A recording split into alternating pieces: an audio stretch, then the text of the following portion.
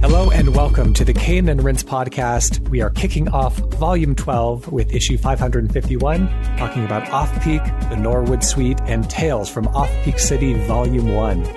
Joining me, Ryan Zhao, in issue 551 are Chris Worthington. Hello. Hey, welcome to the team. Thank you very much. James Carter. Hi, it's a pleasure to join the team finally. I mean, it's good to have you back from your firing hiatus, we should say, which you take at the end of every episode and sometimes in the middle of them as well. Absolutely. And Tom Quillfelt. There's a whale on the ceiling. There's going to be a lot of things where they don't belong in this issue, I think. We're going to have a fun time. Anyways, I'm going to give a light spoiler warning for this one. These games are a little bit more experiential than they are narrative-driven, but they do have underlying narratives. I find more of the joy is just in kind of being in the spaces, but there is a story if you really want to get involved in it. So I'm not going to say that knowing the story beforehand is going to ruin your experience, but perhaps some of the visuals and some of the surprises are best experienced yourself. So I guess at the beginning of the show, I would highly recommend each of these games. And at any point, you're very welcome to pause the podcast and play through these quite short and quite digestible games and rejoin us on the other side. So anyways, these are a trilogy of games, a little bit more on the obscure side than we typically cover, and especially to kick off a new volume of the show with. It's pretty exciting. But these are three games in particular that mean a lot to me. These three games are developed mostly by one person, a musician primarily known as Cosmo D. Before producing the three games that we're going to be talking about today, he produced a game called Saturn V in June of 2014, based on an Archipelago song. Cosmo always had kind of a background interest in gaming. He regularly hosts tabletop role-playing sessions and some online role-playing game types of sessions as well. So, that influence has definitely always been there, but it was never really his professional pursuit until his musical work started to get a little bit too comfortable. And I know that sometimes the creative types can get that itch in the back of their mind to try new things, to explore new challenges. So he viewed it as kind of a necessary left turn in his career.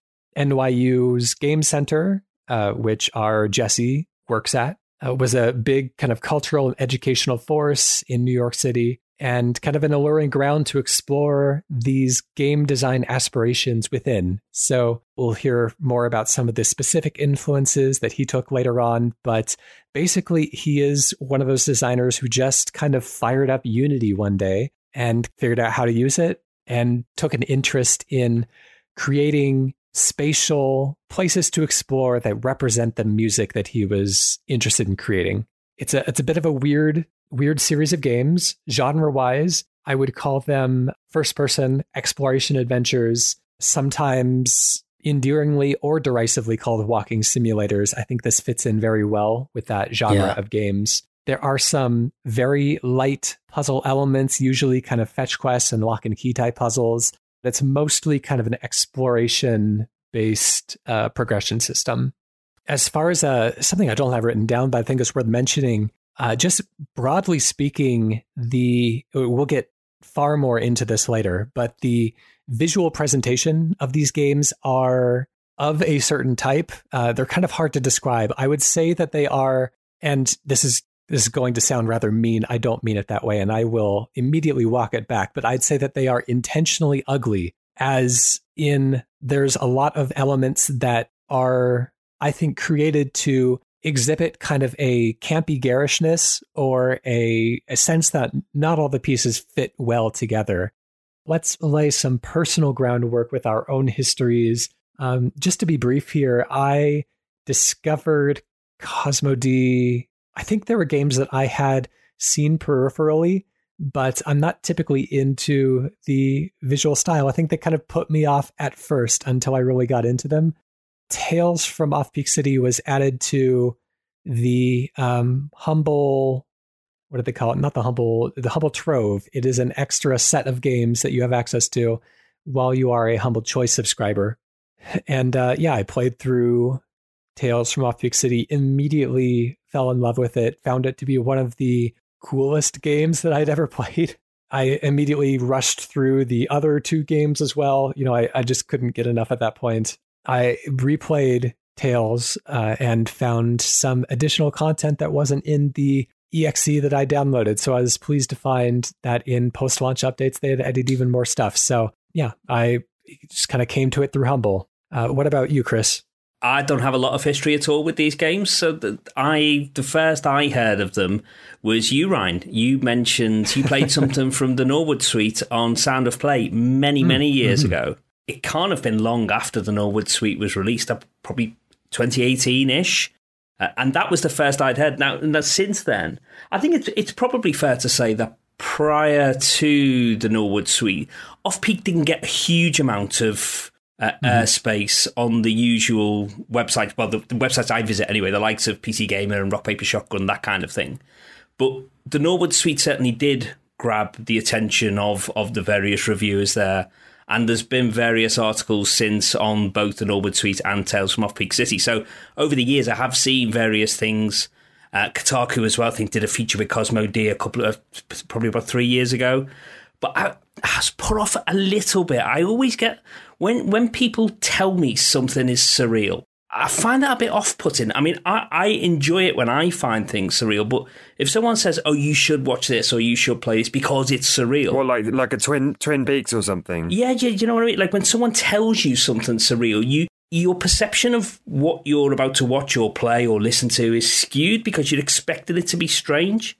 So it kind of put me off when I read these things about this surreal world that Cosmo D has created. So I always thought, which sounds interesting because it's definitely my kind of game, but I never felt compelled enough to play it until I seen that little section on the big list, the item on the big list, and thought, oh, I'll stick myself down for that because I need an excuse to play it. And here I am. I've gone in very deep over the past month. I've gone in very deep on all of Cosmo D's stuff and really enjoyed it. Excellent. How about you, James? I guess my story is going to sound something like Chris's, to be honest. I definitely heard of the Norwood suite, but I had no idea what kind of game it was. And then, it's mostly speaking to you, Ryan, and hearing you talk about these games. Again, never really picked up what the games were like. Hadn't realised there was a link between Norwood suite and Off-Peak until you mentioned it. But just thought, you know what? Yes, absolutely. I'll check this out if it means we can cover it on Kane and Rinse. That seems a cause worthy of doing it. So over the last couple of weeks, I've played through these 3 games, all on Steam Deck, and started the next game, Betrayal at Club Low, today. Although we won't be covering that necessarily in and of itself today. Thank you very much. And what about you, Tom? Quite similar. I think the Norwood suite did bubble up in websites and podcasts in around the time, and I do like, arty stuff in game. Like I have a soft spot for creators that go by feel, and I think I just got the vibe that the Norwood suite was sort of that in that thing, although it is very, very accomplished kind of space and everything and design wise. So I checked that out in mid 2019, and then Ryan got excited on the Slack that anyone else had played these games and just sort of started getting excited about the idea that there might be enough of us to actually cover them. And so in the last week, I checked out Off-Peak and Tales from Off-Peak City and sort of, completed the trilogy and in preparation for this. All right, sounds good. Let's dive into the first of these 3 games. Off-Peak was released on February 15th of 2015. This was not Cosmo D's first game. Of course, we talked about Saturn V, and this one definitely kind of follows in some of the footsteps of what he established and learned with that particular game. Reviews and awards, this only has user reviews. It was not reviewed from any of the major outlets that I could tell anyways. User reviews, I picked up a 6.6 from Metacritic and an 8.3 from IMDb and 87% on Steam. So again, all user reviews, not a blinding amount of people reviewing this one, but I should mention it is free on Steam if you are interested. It is PC, Mac, Linux only, as I believe all of these games are at this point. So the scenario, just to briefly cover, and of course this is not the most important part of the experience. It is more of an experiential journey than a narrative journey, but you arrive on a train to an enormous, larger-than-life train station, an upsettingly large train station. You want a ticket to Rowayton. A man named Luke with a large head and long fingers offers you his ticket, but notes that it accidentally got ripped up and fell out of his jacket all across the station. So standard kind of, collect-a-thon, fetch quest types of setup here. If you want the free ticket, we have to find all the pieces and put them back together. Marcus runs the train station. It operates very well at his command, but the workers kind of fear his exacting nature, and there's friction between him and the labor unions. He fancies himself a curator, not allowing all businesses into his train station, but just those that he deems to be right for his customers. The circus is another faction we hear about in hushed tones in this one. The circus has an arrangement with the city to perform many major functions while they're in town. It is kind of a traveling function. But the giants that they have at their employ don't end up doing the work that they promise the city, causing things to not function when the circus is around. It's kind of this privatization of public good not being followed through in this case. It sounds like the circus, who has a lot of money, bribes the city for these types of jobs. The circus mistreats the giants, but also bankrolls their leisure. So I think we'll see throughout the series themes of employer types of relationships that are exploitative, but also have benefits that mean that the people who are kind of indentured to them don't necessarily want to rock the boat, but they're also not entirely happy. There's a lot of kind of uneasy relationships with employers in these games. And then after completing the ticket, we are stopped on the platform by Marcus and the other merchants. We are confronted from stealing from their shops or not stealing from their shops, as you can choose to. Well, we'll get more into it. We are told that we must work for the ramen stand, but a large woman in an orange dress named Muriel steps in. She spirits us away with a glowing cow skull, and we awaken in a rowboat piloted by her and the mysterious triplets we encounter on our adventure. She welcomes us to the circus. The ending is essentially the same if we don't steal anything, though we are given an achievement for doing this. I'm sorry, everyone who has not played these games, or even those who have, that all sounds like nonsense, but I think we will start to unpack some themes, but I would say for the most part, don't worry about it. Any kind of particular points about the scenario or any of the kind of set dressing before we get into the actual kind of themes, motifs presentation that you feel would be helpful to establish up front?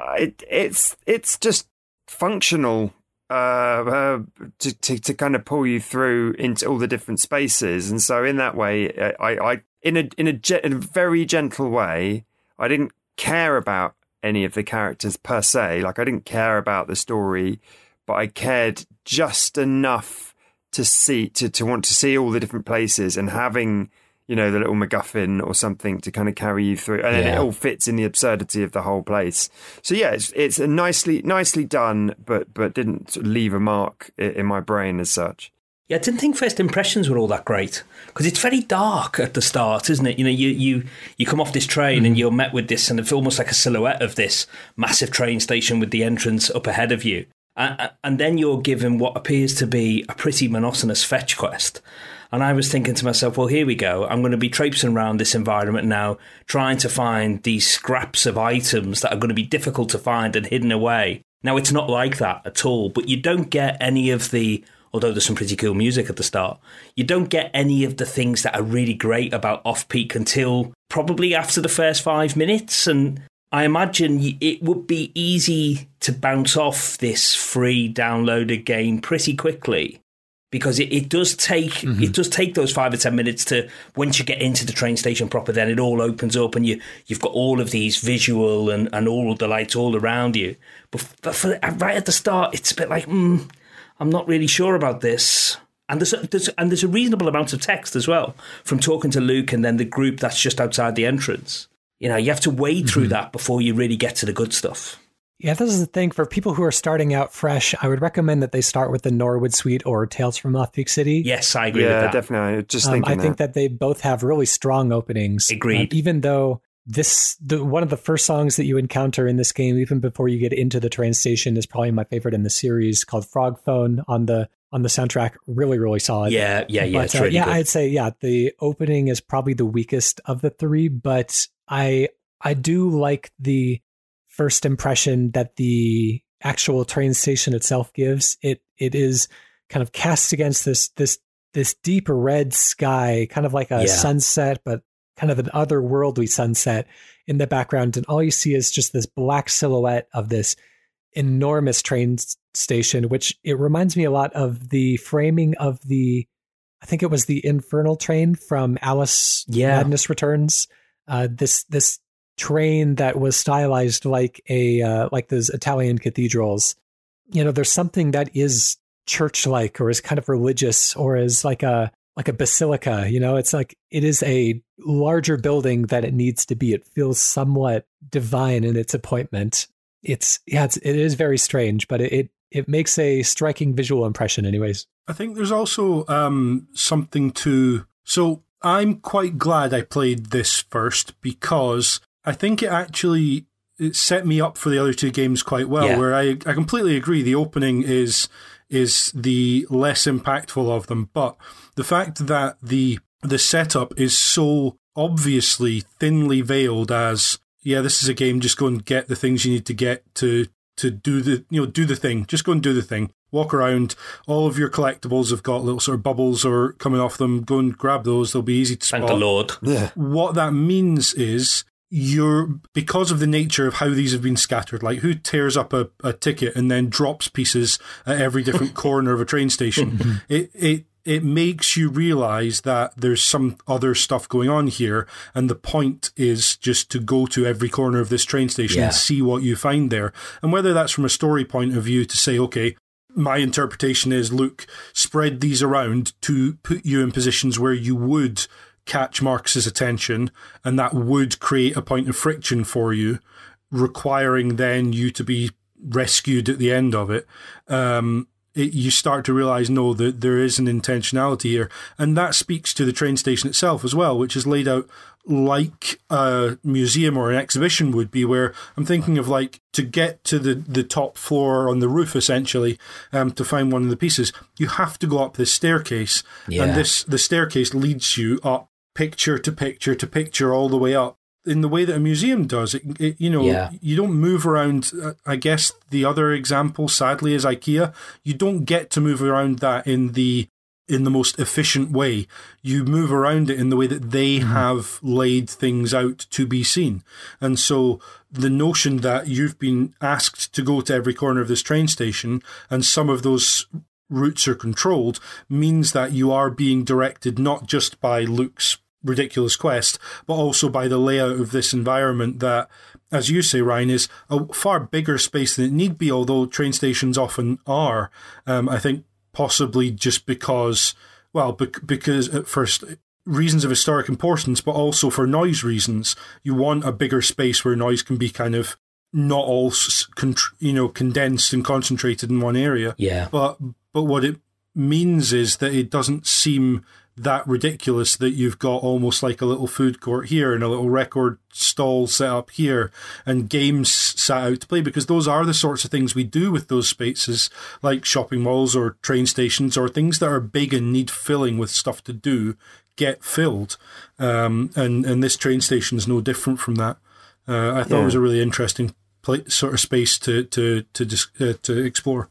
Just going back to that idea of things being slightly off and weird as well. Like, there is something really spooky and not right about certain places at night, isn't there? You know, you think about train stations, even hotels, schools, like swimming pools. There are places like, have you ever missed the last train coming out of a city? Yeah. I have quite a few times coming back from London to Kent. And like, you end up having to just sit in the train station all night, and it's really weird. This place, which is so busy during the day, becomes this weird place full of strange characters and weird goings on. You know, and it's like when we were in school. If you ever like doing a production in school or something, you went back after hours and the school was empty, and it would just turn into this really strange place. And I think setting this first game in a train station, what feels late at night, with these strange characters and strange vendors around, as soon as you walk through those doors into the train station, it feels off. Does anyone remember, weird. you know, in the 90s, like black games that had either black skies or black sky, you know, large areas of dark skyboxes, just from technical, like Tomb Raider, when you go into the Lost Valley and you see the T-Rex for the first time, if you have a crap PC, you know, there's the fog of, it's not the fog of war, it's just the blanket of darkness, and the sky's black. And it's not supposed to be, you know, in the remake, it's all broad daylight or whatever, in Anniversary or whatever. But it just gives it this creepy feeling. Yeah, definitely. And I love that he kind of gets there in this, even though ostensibly he doesn't have those technical limitations, or the limitations are presumably just his own time that he cares to put into changing it or polishing it or whatever. But it definitely, harkens back to both those real world spooky spaces or spaces in different contexts, and then the games that through technical limitations, you know, live large in my memory as a gamer. I would say that this particular game exhibits less intentionality in its visual design than some of the later ones. Refinement as he gets better at his craft. There's a lot of visual art that I think he found very interesting, and I find very interesting as well. It's kind of plastered all over the walls, kind of as posters or as banners or whatever. There's board games that are larger than life, kind of sprawled out on the floor as well, which actually board games is kind of a reoccurring motif in this game. And I can't quite suss that one out other than knowing that it's a personal interest of Cosmos. And of course, you know, he takes more board game influence in Betrayal at Club Low later on. But at this point early on, it's such a mechanically simple game. I don't really know what board games were thematically doing there. They're in all of them. They're in all of the three games, because there's people playing weird, true. not actually chess in the Norwood suite. And then there's the group you deliver a pizza to in Tales. Yeah, I'd say it's more of a personal interest, probably bleeding over than something that has, to me, probably a ton of like thematic resonance as compared to some of the other thematic elements that are brought up. I'll say with regard to there are some kind of tunnels and some areas that become, a lot of these games have open hub areas that kind of filter into more kind of linear tunnel based areas. And as I was talking with him before recording, he mentioned a few kind of early 2000s games that inspired him, like Deus Ex, System Shock 2, Vampire the Masquerade Bloodlines, Stalker, Jedi Outcast. These are sprawling, twisted levels with a ton of kind of bold architecture, a lot of height, a lot of space, twists and turns, no mini map. And thinking back to it, like the Norwood suite does feel like a Jedi Outcast level. You know, it feels like a kind of unnecessarily like twisty and, you know, hallway, but like not in the bad way. Like I think we, in the modern age, or at least in the Xbox 360 age moving forward, we became very wary of hallways in video games because, you know, we viewed it as kind of taking away agency from players. It is a time when players just press forward and do nothing else. But in a game like this that is so structured around pacing a self-guided exploration, hallways are incredibly valuable. And there's a reason why you see them in museums. And there's a reason why you see, you know, museums and spaces like Meow Wolf, or even theatrical experiences like Sleep No More, kind of narrowing in the explorable space from time to time, because like it does create a change in pacing. It creates kind of a narrowing focus where you can tell a linear story through kind of environmental details. But yeah, overall, I think we're going to see a lot of these elements improve as the series goes on. One small thing that I noticed in playing Off-Peak twice back to back, once to refresh myself and then once to do a no stealing run, which you should mention. A lot of the places that you encounter throughout the train station have records that you can just pick up and take with you. They have pizza that you can ostensibly eat. They have cookies that you can take.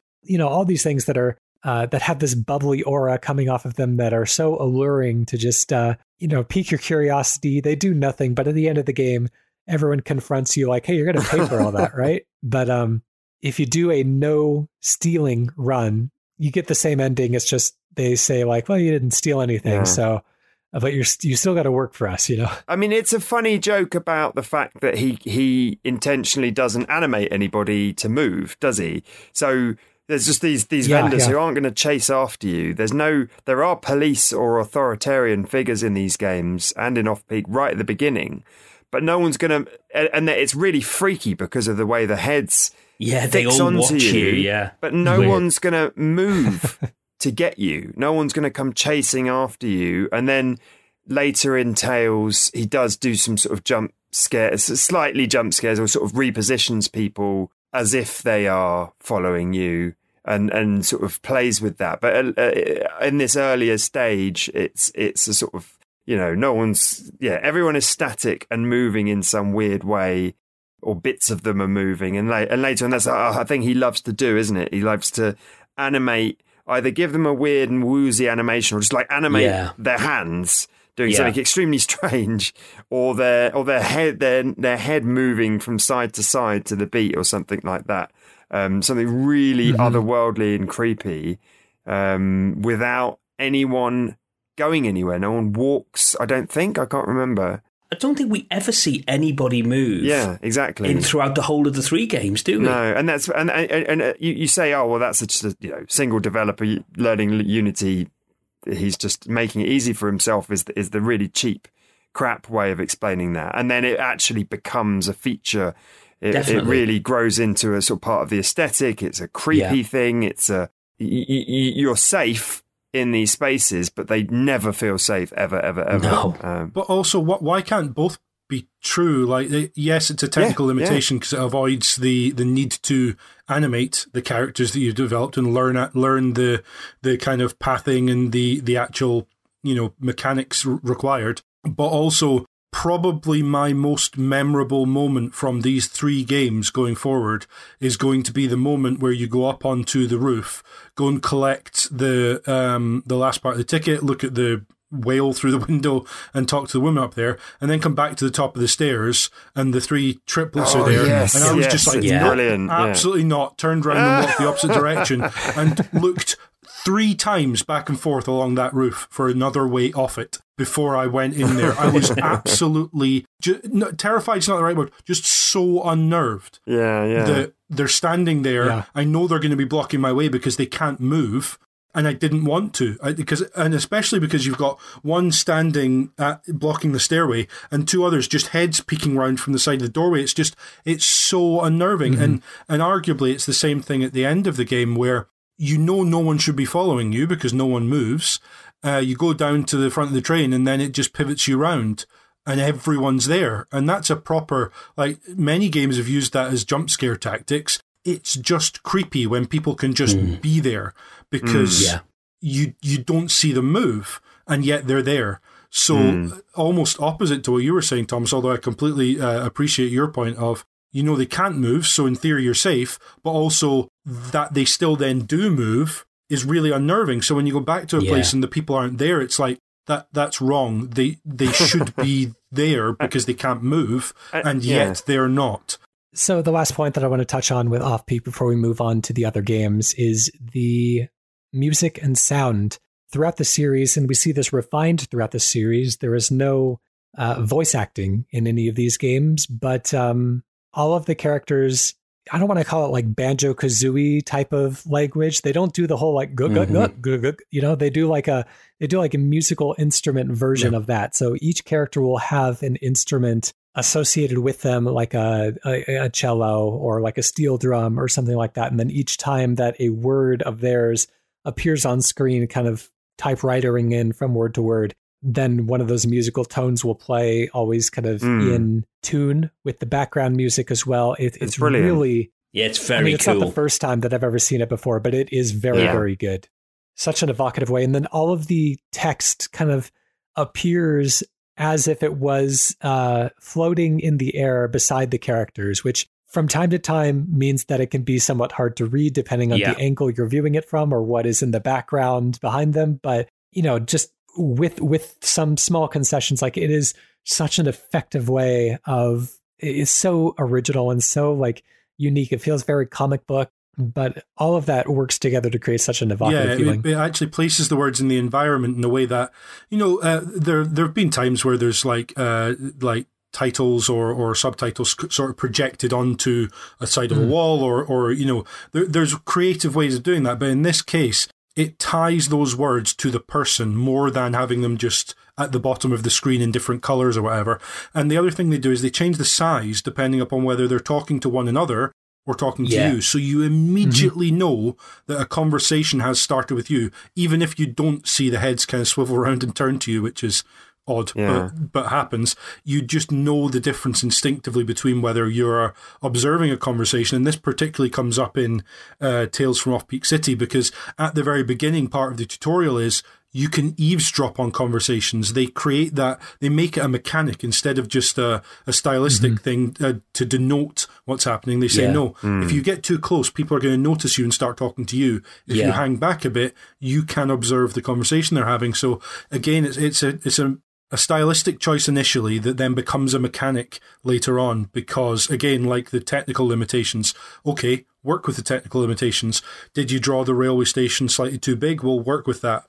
Did this character just get drawn slightly too big? Well, I'll make them a giant, and that can be a different type of person and part of the circus. And I don't know which came first, but I kind of like that I don't know which came first, because it keeps me on edge again.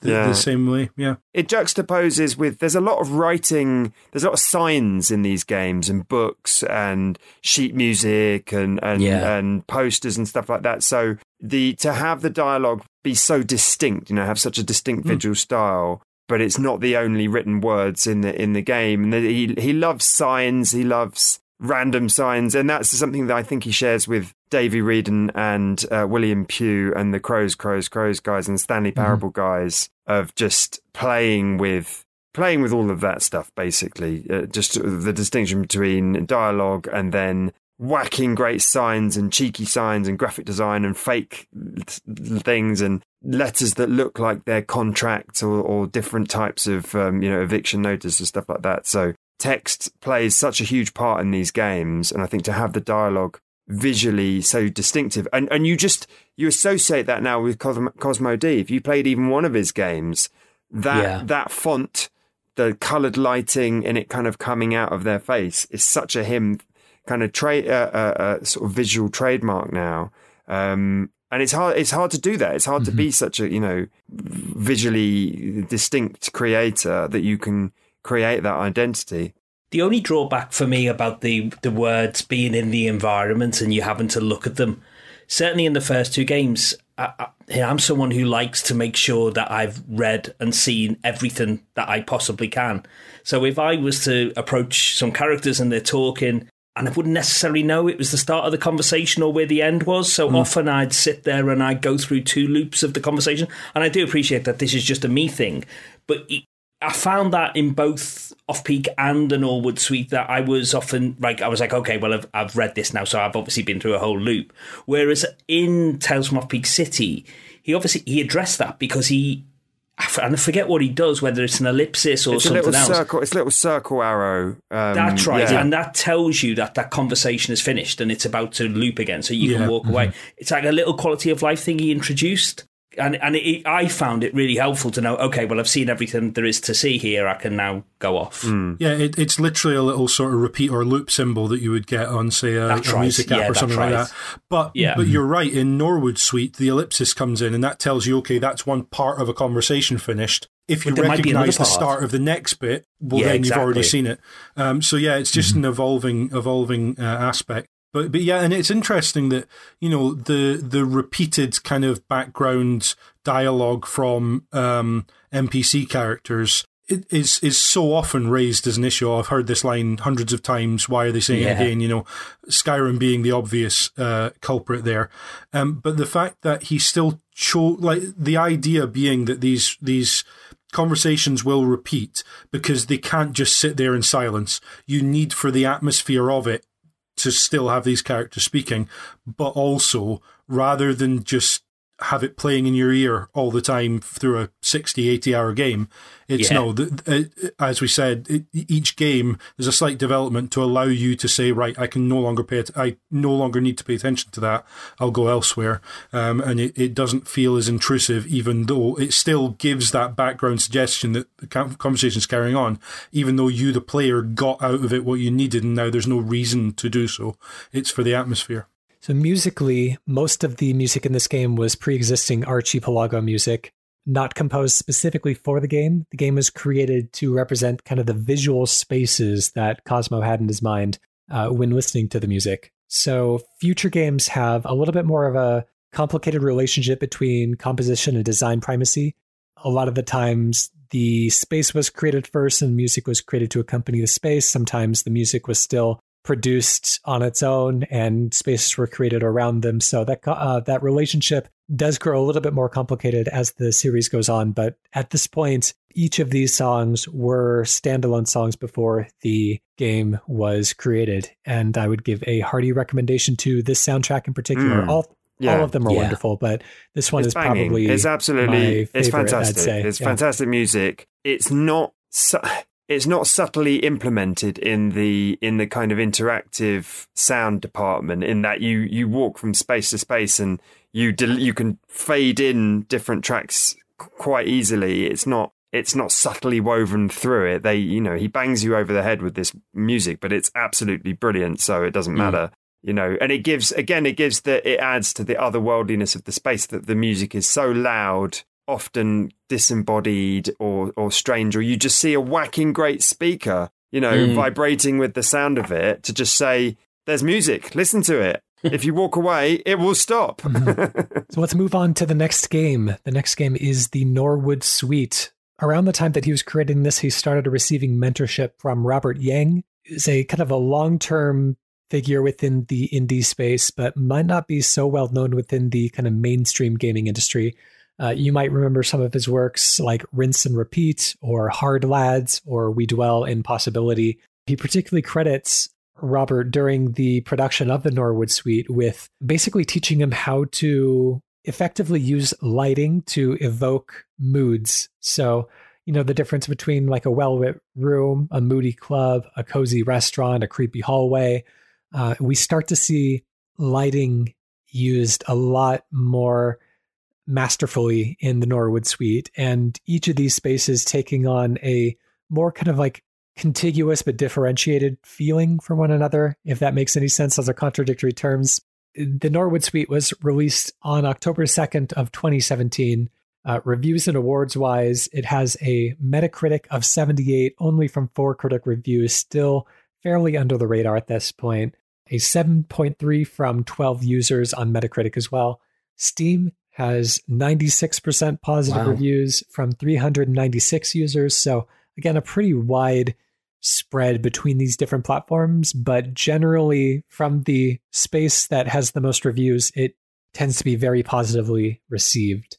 Just to briefly go over the scenario, we are dropped off in front of the Hotel Norwood by Muriel, the head of the circus, one of the groups that we met in the first game, who gives us the vague instructions to stay the night at the hotel and to kind of integrate ourselves with the other guests. The hotel is hosting a rave by resident DJ Bogart that evening. Ultimately, we are tasked with assembling a costume so that we can kind of infiltrate the DJ Bogart rave to give Bogart a demo CD that we received from Muriel. We try to give DJ Bogart the CD. He's in the middle of his set, so we have to unplug all of the speakers, which causes the entire party to kind of grind to a halt. We get punched in the face by one of the angry party goers, or maybe one of the guards or something like that. DJ Bogart is pissed afterwards, comes and talks to us. We say, hey, sorry about that. I've got a demo CD from Muriel. He takes some interest because I guess he has some history with her. We give him the demo CD, which plays a numerical code, which activates some sort of a self-destruct mechanism in DJ Bogart, who turns out was a robot. This seems to have been some kind of assassination quest or something similar. But again, don't worry too much about that. It's mostly about the experience. But we can start to see some kind of like common names and some similar factions start to pop up and some similar themes and repeated ideas. But for the most part, don't worry too much about it. It's funny, I assumed it was a rescue quest because there's a door slides open and one of then your two sort of handlers in the next game walks out as though freed from somewhere, I assumed, but that was just my interpretation of that ending. So, to give some background details, the Norwood Hotel Norwood, is named for a musician and composer named Peter Norwood, who was kind of a musical prodigy. He had this collective, this band of fellow talented musicians, and together they were very successful, at least successful enough to fund a hotel. And ultimately, the fallout of those relationships is what's going to motivate a lot of what happens in the series going forward. This ends up being a very pivotal part of the continuity. Peter Norwood is a little bit of a artistic eccentric. His most famous composition is called the Norwood Suite, which is a pun because the exclusive room in the hotel is also called the Norwood Suite. So there's a bit of a nice little linguistic trickery going on there as well. But the Norwood Suite on the piano is this piece that is apparently so difficult to play that anyone who tries to play it will badly injure themselves. And so it's kind of left up to your interpretation whether it is just like a needlessly difficult song or whether there's some kind of like a supernatural element to it, almost like a cursed piece of music. I think it's probably more likely to be a play on the Monty Python joke that makes you laugh so much you die. And the joke becomes incredibly precious to the army, and they read it out. They translate it into German and read it out as they run across the war zone and stuff like that. I think it's just a surreal gag, essentially, is how I take it anyway. I don't think there's a sort of deeper meaning. There's no deeper meaning to me, but that doesn't mean there's not a deeper meaning. As we progress throughout the game and solve more of its puzzles, we unlock, as Tom mentioned earlier, some of these hallways that always kind of lead us back to other parts of the hotel, Dark Souls style, kind of creating shortcuts and connections between the different parts of the map. But they are kind of laced with tableaus of kind of mannequin-like displays of the history of Norwood and his band, which apparently, despite their success, it seems like he was a really hard driver of a band leader. It appears the others were driven away by some of his exacting nature and how critical he could be of his other bandmates. Again, a lot of this is interpretation of still scenes without dialogue. So, I'm doing perhaps a little bit of projecting, but yeah, you got the sense that like he's a difficult man to work for. Yeah, you certainly, there's a series of letters as well, isn't there, from Gabe? That's true. That shed some light on that for sure. You get the feeling that he's the old school. He represents, almost the classical, and he gets people who are fanatically devoted to him. But ultimately, he ends up pushing them away, or they end up moving away from him because of his rather cantankerous nature. You feel.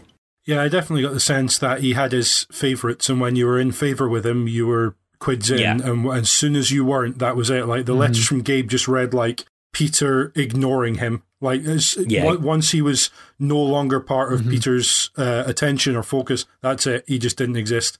To the point where one of the letters has got a red pen through it, like, I refuse to accept what's being written here. Yeah. Just completely dismissive, yeah. One of the letters from Gabe mentions Muriel by name. Muriel, the head, so far as we have met so far, of the circus faction within this world. Muriel as a vibraphonist who successfully recorded the Norwood Suite and transposed it into F. So I don't know if there was something about the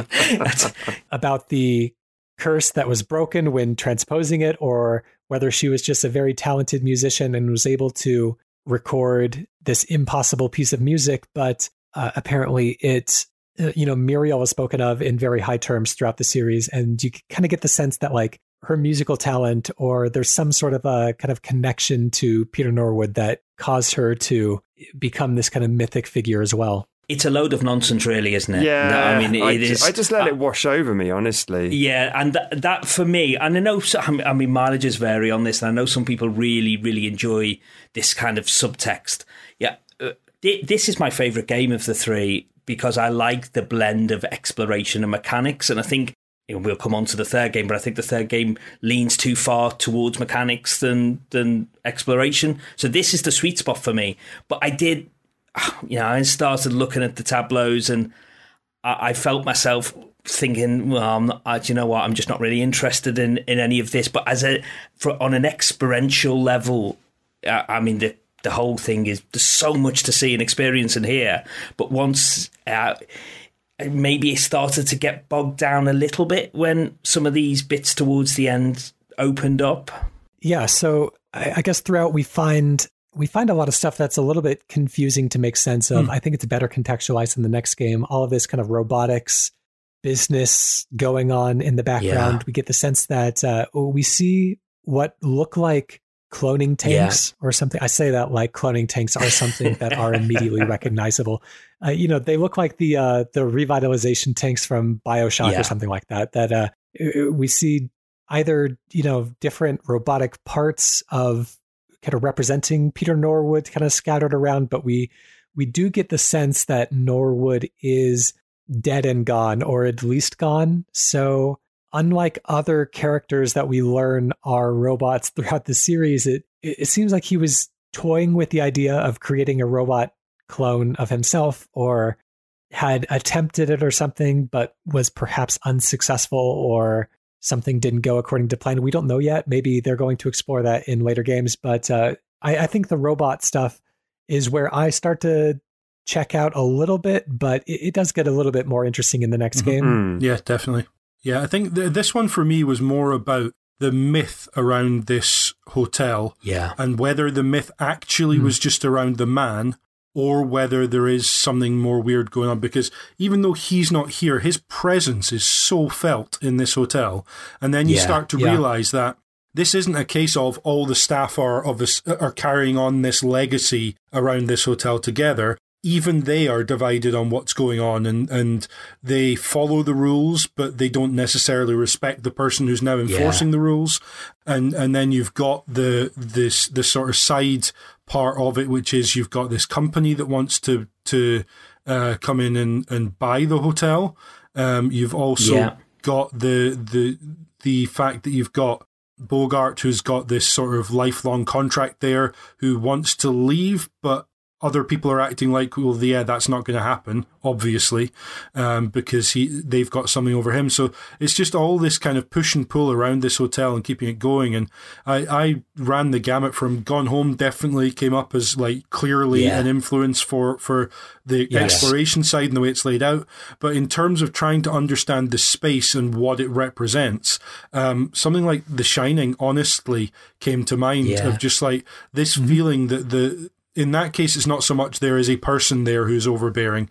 It's just that the myth around a building that just drips from every single part of it just completely almost overwhelmed me. I have to say, it's a bit like Hotel California as well, isn't it? And that a lot of the people who work there were never employed. They just turned up and then never left. I hew more towards the David Lynch style of... Definitely has some of that as well. Is it Twin Peaks season 1? I won't spoil anything. It just, they keep talking about an agent that doesn't show up. And I think that happens to a couple of different characters. My memory is hazy of that first season, but it's a kind of a David Lynch-ish thing to sort of mention someone who's off screen, and Norwood is off screen, you know, because he doesn't turn up, he's not walking around or something. There's no like BioShock kind of final. There isn't a final showdown with Norwood. I can't even remember the end of this game. I played it 2 years ago, but no. But there's that, yeah. But it's a sort of I feel about it in a much more vague way to keep myself interested. I really think this game is such an interesting, brilliant game, and I just don't want to engage with the detail of the story because I think that takes away from the experience of just wandering around and appreciating strange sights and sounds, and it's so rich with that. It's something that Tales doesn't quite. The density with Tales isn't quite there. There's plenty of brilliantly strange stuff in Tales, and I did still enjoy the nonsensical visual and abstract and surrealist stuff in that. But there's something about Norwood Suite, the hotel, that every room you open up with a key, there's some kind of reward visually, like the floor is on the ceiling, or, you know, there's just this weird guy dancing in the middle of a room of bendy buildings or something like that, you know. Yeah, every space is artistically rewarding, and it doesn't matter about the story to me, honestly. Yeah, so the weirdest part about that particular room that I really loved, it's laid out like it's a cityscape, but if you're human-sized in it, you would appear more like Godzilla. You know, it's definitely got that aspect of it. But there's 3 sliders there. 2 of them affect the music. One of them affects the dancer. If you turn the 2 outside ones down, all the music drops. He's still dancing. Yeah. And then you drop the middle one and he stops dancing. Yeah. And you put the other 2 up and the music comes back. That's just weird. But it's great. Taking into account that there are robots in this world, I don't know that he's a robot, but I just love to enjoy it in a free form way, kind of like what if maybe he did have a, you know, big subtext and lore and a greater kind of message to send, and that there was a story weaving all this together. Or I prefer to think, and this could be wrong, or I prefer to enjoy it thinking that the creator made this room, thought, what am I going to put in it? Came up with a silly idea, tried it, slept on it, came back, diddled around with it, put a you know, gungy penis hanging off the ceiling or whatever, and called it a day and moved on to the next one. You know, that is that. And if I really try and keep my head in a kind of abstract art, the same way if you didn't know, you know, I don't know, you never studied fine arts or something, and you went to an abstract art gallery and just let your mind wander, let your eyes almost unfocus and just experience it, I think is the most valuable way to hit the Norwood Suite in particular, is for me, just experience it as much as possible, and don't let any one thing hook into your brain. Yeah, I think with Tales as well, he goes in big on the subtext and the wider story and the wider lore. Whereas in the Norwood Suite, if you forget about all that, you have got the experiential thing of just letting it all wash over you. But you've also got some, what I felt were, on a very surface level, were pretty grounded stories, like the conversation between the guy and his daughter about the fact that she won't write music with a pen and paper, she does it all on computer, and he doesn't like it, and then this story about the hotel being taken over by the capitalist monsters. You know, it feels grounded. I mean, if you ignore the fact that they all need 24 cans of Blue Moose each, and they all need a pizza each, like, because that does tie into the wider stuff. Like, there are stories going on in the hotel that feel grounded, and it feels like if you did wander around a hotel, maybe a hotel, sort of a rural hotel with people who stay there a lot, you would find these little stories going on. So it kind of makes it feel like a more believable space as well. And the reason those are so entertaining to me is that the person might have giant hands, or a silver bowler hat on, or you know, be some other weird characteristic, or a bit of them might be wobbling around in some strange fashion. To then deliver a more straight line or a straight piece of narrative just works, just makes much it all better feel for me. off. Yeah, I love it. I love absolutely. from a progression perspective, let's talk about the actual layout of the hotel. A lot of the structures that it uses to kind of guide players in one direction or the other. I'll say kind of at the beginning here, the opening of the game I find to be really strong. Yeah. You are dropped off by Muriel, who drives you up to the foot of this hill with the hotel atop it. Kind of in the middle of the night, you can see the city off in one direction, and there's a forest behind a chain link fence in the other direction. And you can even look through the fence and see just somebody weirdly standing and watching you from the forest, which is creepy and crazy. And I kind of love that. There's another moment later on where there's like I don't know what it's called, like a room, like an attic type of room that you see in a barn with a big external window facing outwards. Anyways, you could see a big open space up high in the hotel from the beginning of the game. And at one point later in the game, when you go out later to make a delivery to somebody, you can see somebody standing in that space that is otherwise inaccessible, just kind of standing there and watching. So I love these little touches of that just kind of give you the sense of slight paranoia. I think this one is the creepiest of the three games, but there's nothing I would say that is intentionally scary in this game. There might be like one very minor jump scare, if I remember correctly, but there's very little in here that is like, I don't think anyone would find it, even people who are super, chicken about horror games, which I am as well. I don't think anyone would find it very upsetting to play. No, I don't think it's unsettling. But I don't think it's ever intended to be scary or threatening. It's just, as you say, it just does enough to tickle that paranoia sort of sense that we have. Is just not quite right. And to be fair, Gone Home as the touchstone for this, there was that running joke of, is this a ghost story? It's not. Nothing the games actually actively does suggests this is a ghost story.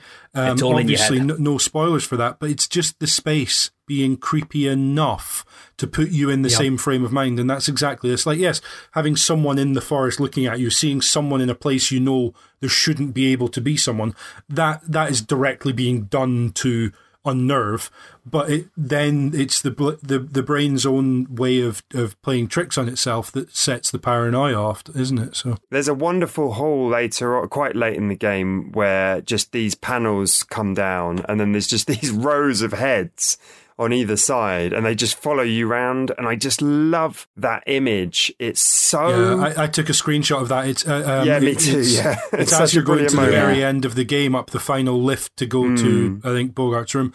And that just will stay with me. It's but not in and I can imagine some people don't like this kind of surreal surroundings and stuff like that, and not even in a horror way, just in they didn't like Twin Peaks. They don't like they don't like being on this shaky ground, or they don't like having their eyes artistic, challenged with strange art and strange framing and stuff like that. I can definitely see how some people might bounce off this game from a discomfort point of view.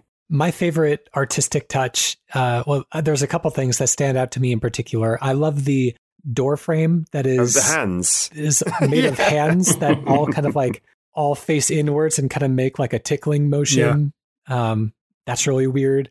But my favorite bit is in one of those kind of secret exits from one of the rooms. They give you these back hallways that open up that allow you a little bit more convenient way to get to somewhere else in the hotel. One of them just opens into this huge like void of space, and you can see these kind of like shapes and structures off in the distance. It doesn't make any sense based on where the hotel is in the world, but it's just this huge empty space that you could just kind of hear like echoing and reverberating the nothingness. But it's such a strange scene to emerge into. Yeah, so related to that, one of the rooms, I forget which number, you go into, and it's almost like it's made of glass on the inside, and beyond that is like this red fiery sky looking surround.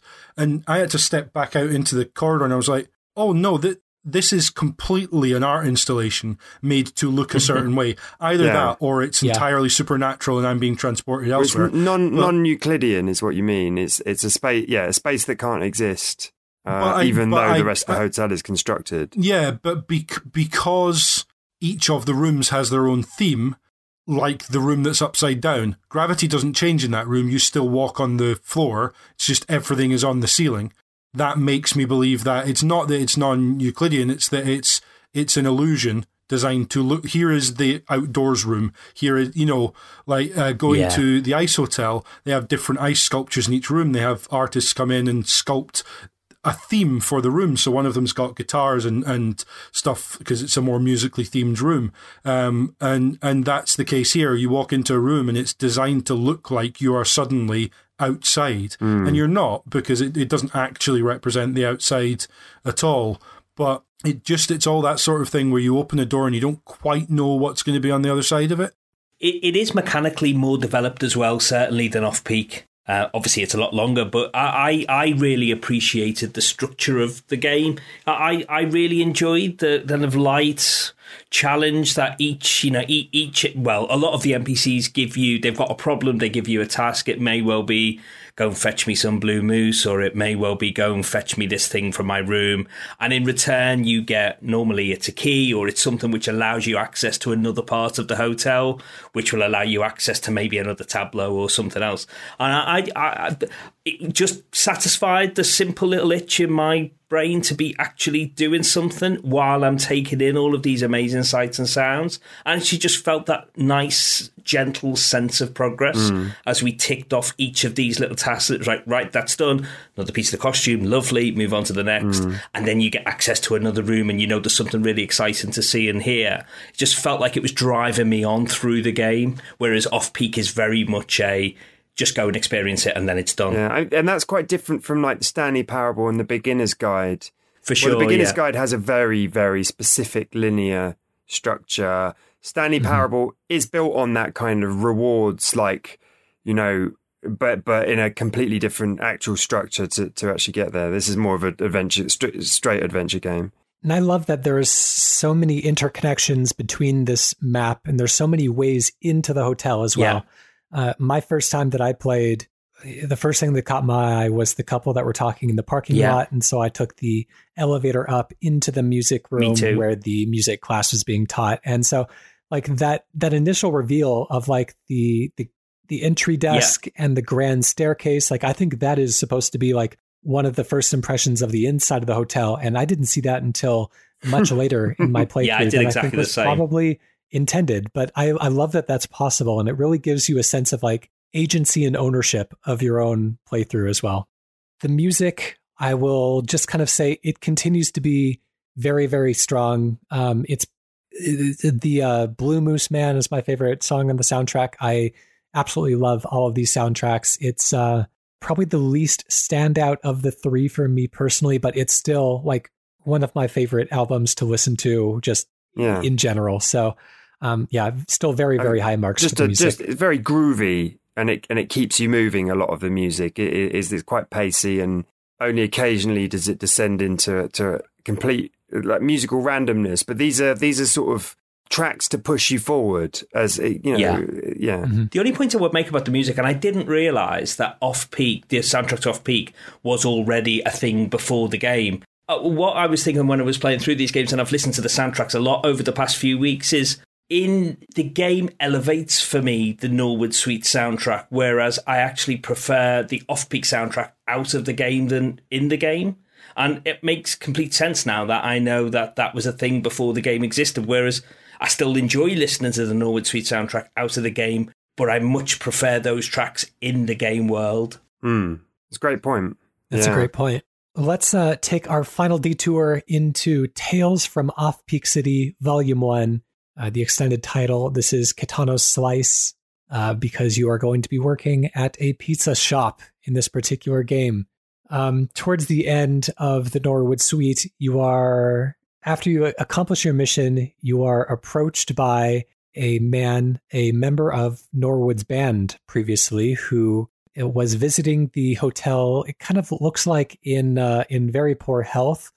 He's on a ventilator and he doesn't speak much, but he always kind of watches you when he's in your room. But he has this kind of, there's this creepy moment at the end of the game where he's just kind of lurching towards you. I guess this is the instance of a character moving of the of these games.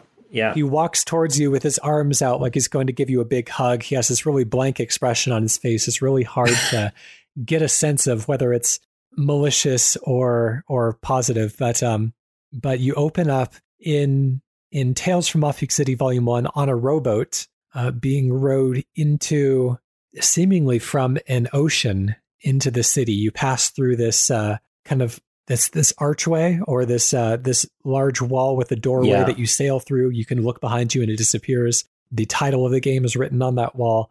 It's a really kind of groovy, plucked bass tune that serves as the leitmotif for this particular game, and even comes back in one of the endings of Betrayal at Club Low, I think, to represent this space. But Tales from Off-Peak City Volume 1 was released on May 15th of 2020. Reviews and awards.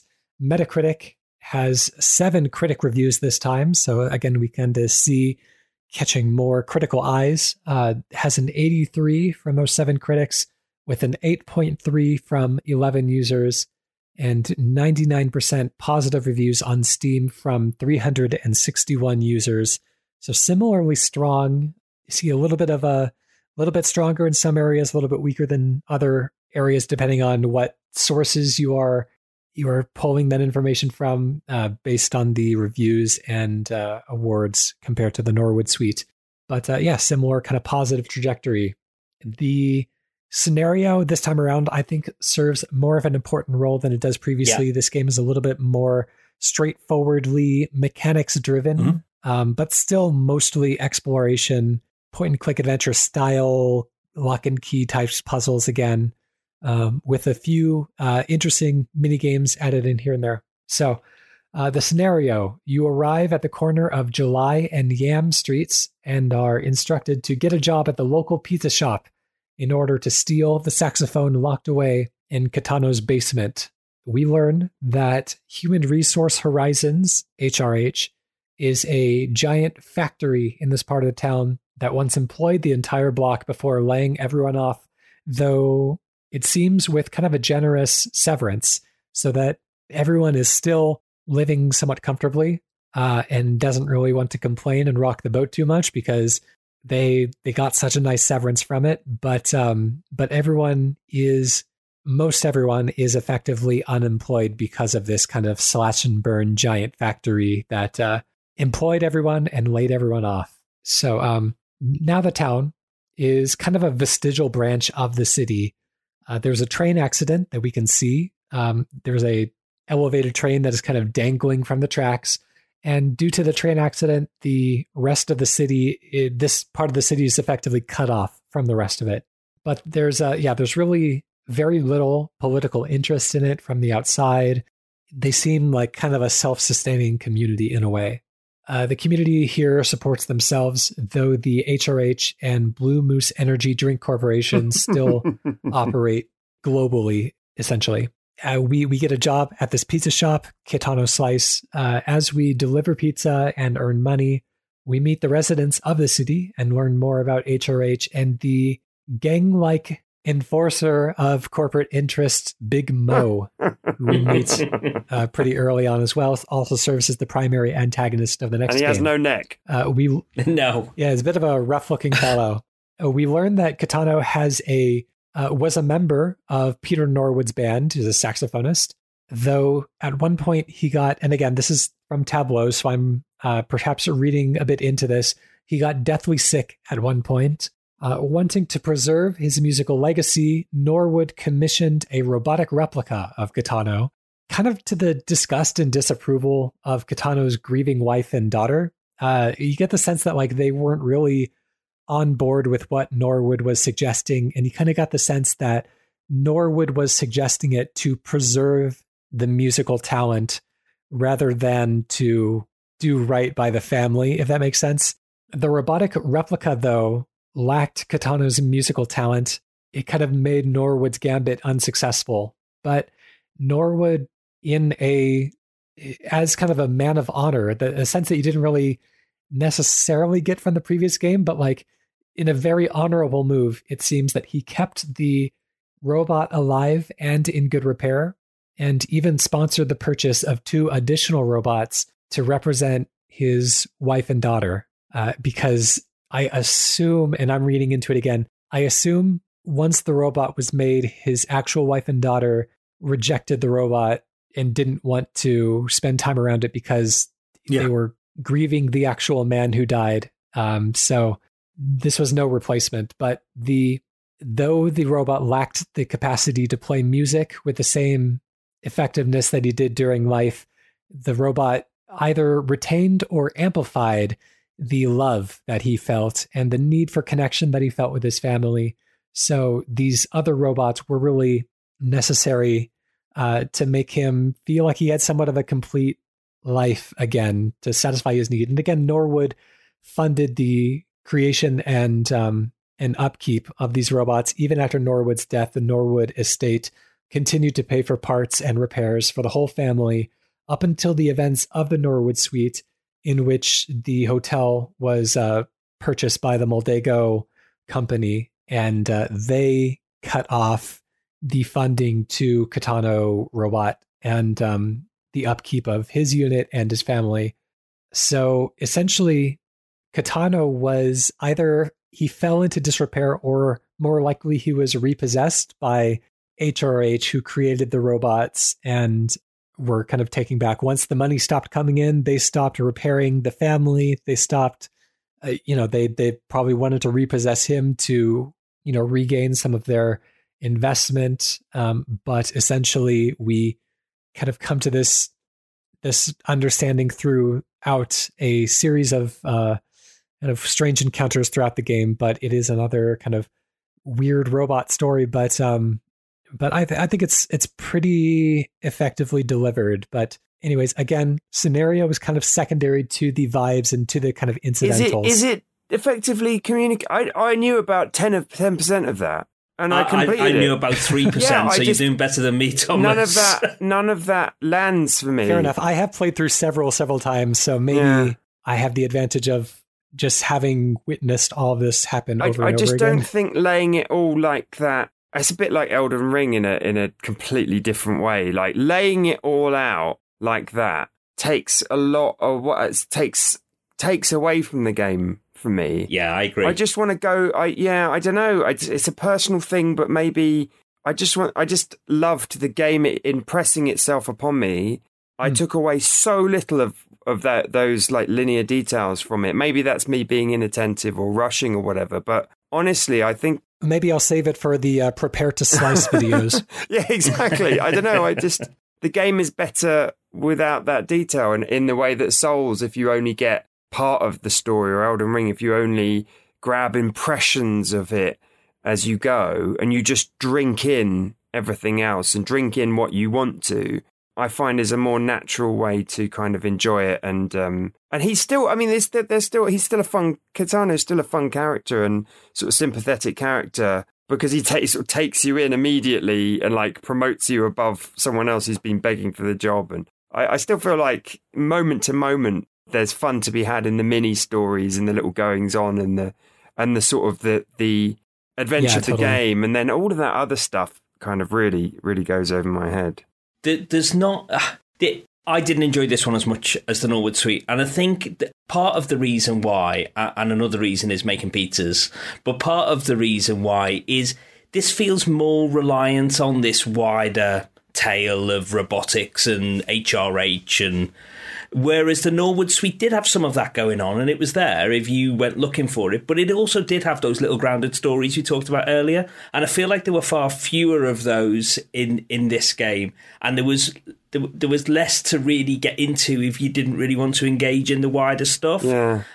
And that meant that I actually felt a bit stupid by the end of it, because I didn't really feel like I got it. Whereas the Norwood Suite, I didn't feel like I really had to get it. I enjoyed the stories that I took away from it. But by the end of Tales from Off-Peak City, I kind of felt, well, I don't really want to go through it again because there was parts of it I didn't really enjoy, and I don't really feel like I get the story. So whilst I still did enjoy all the visual art and the music and the exploration-y stuff, I felt like I took away much less from this game than I did the other two. That's interesting. I definitely feel differently. So the Norwood Suite is much more of an interesting space to explore for me. This game essentially is a series of vignettes linked together on a crossroads and paced out by pizza deliveries. But what that means is I really enjoyed the fact that, like, you walk up to the guy who's having a yard sale, and there's a bunch of stuff on there that clearly you can't afford, and then you go to the pawn shop. And I like the fact that there's a consistency there with people who don't really have much to do except just sell the stuff they have and then probably buy it back at some point. Yeah. And so I liked the narrative that gave, but ultimately what the way this game was structured did was it meant that I didn't need to worry about when I was supposed to go and do something. Like some of the things on sale in the pawn shop, you can't buy. You're never given enough money to buy. So I actually found it very clever that I only ever got the money I needed to do the next part of the story, whereas the Norwood Suite, I enjoyed exploring all of that, but the individual stories were all essentially fetch quests, and as Chris knows, one of them kind of half broke for me, which meant I just ended up wandering around the space a little confused and frustrated. That's a shame. Because I'd handed over the strategy book for the game, but then apparently there was another conversation I needed to have to get the key, so I just didn't have a piece of the puzzle. Whereas I feel like in Tales from Off-Peak City, mechanically, in terms of the way that it strings you along and paces things out, it's actually much tighter. Yeah. Because you only ever get the pizza deliveries when the station has it for you, and if you haven't got one, you know you're meant to go and do something else. So I actually felt the game hung together better as a game, even though I found the space much less interesting to explore. I almost could have said, take the hub out and just have it be, I am in the pizza shop, make the pizza, and then I am just warped to, here's the place you need to be in. Yeah. The only bit that kind of made it interesting was each vignette kind of ended with you having to escape the scene because now the guards and Mo had appeared. Yeah. And that then looped you back around in a similar way to the secret passages. They kind of did that, which was cool and unnerving in some cases. There's certainly no sense that he's going more mainstream as he goes on with his games, because this dials up the weirdness. Yeah. One of the first encounters you have is the house that can speak. Who's with the guy who's having his yard sale. Yeah. It really does. I mean, the whole space, this is a city block, isn't it? Essentially, with upside down cars and a canal running through it, and I think he heavily influenced. I've never been to New York, but apparently heavily influenced by New York City, which is where Cosmo lives. But with this canal running through it, which again lends itself a wonderful verticality to the environment. You can look down and see what's there. But the weirdness is definitely dialed up in this one. Yeah. So this is by far the most linear of the games that we talked about today. It's a little bit less self-guided of a tour than everything else. It's the most Disneyland dark ride, another point that I've made earlier on, in that you are kind of told specifically where to go next and are given these kind of scenes that play out both before and after the pizza delivery is made. The pizza delivery, the point at which they eat the pizza that you have built for them and delivered to them, kind of serves as a transitionary moment to transform the scene in some way from what it was beforehand to kind of the second half of the scene that happens, oftentimes with Big Mo and his crew barging in to break things up. You get the sense that the pizza is somehow like activating the robot mechanisms, or is like causing like inspiration and awakening in the people again, or something like that. Sense that like they want to kind of tap down this rabble rousing, so to speak, and they become increasingly frustrated with the pizza delivery person. But the linearity of it is kind of a strength and a weakness. It's the this is probably the game that's the easiest to recommend to new players because it is such a guided experience. Even people that don't play games, I'd imagine, can do pretty well in Tales from Off-Peak City, but it feels less. I just find it less interesting to explore a guided space than something that's a little bit more open-ended like Norwood Suite. I don't know. I'm really appreciating short games at the moment. I just beat Stray as well. There's something about having a guided experience that suits me personally right now in my headspace as a busy dad who just doesn't have to.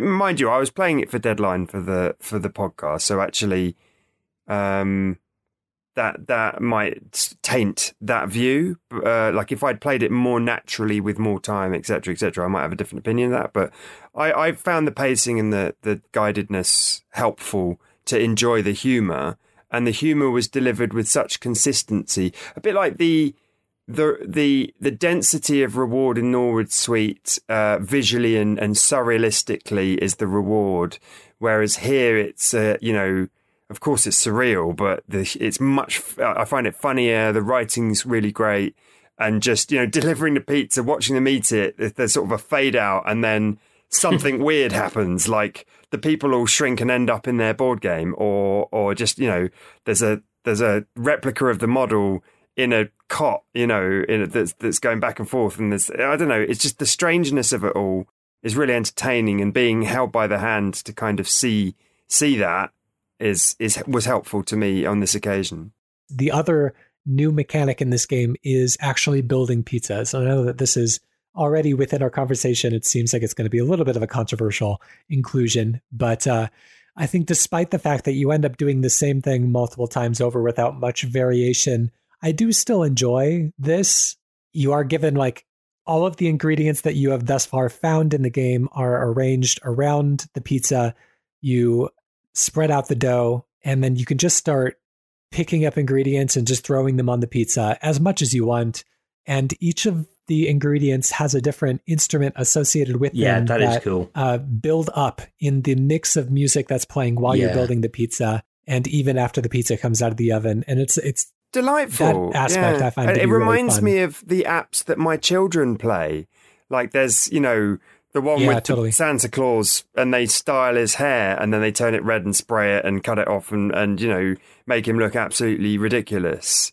But the just very childlike sense of play you can bring to it. I just really enjoyed. I just found it hilarious, and the strange ingredients, and all the pizza topics are physics objects as well. Yeah, so and they actually fall off if you get a little bit overambitious and pile them way too high, then they'll fall off as they go on the conveyor belt to the oven.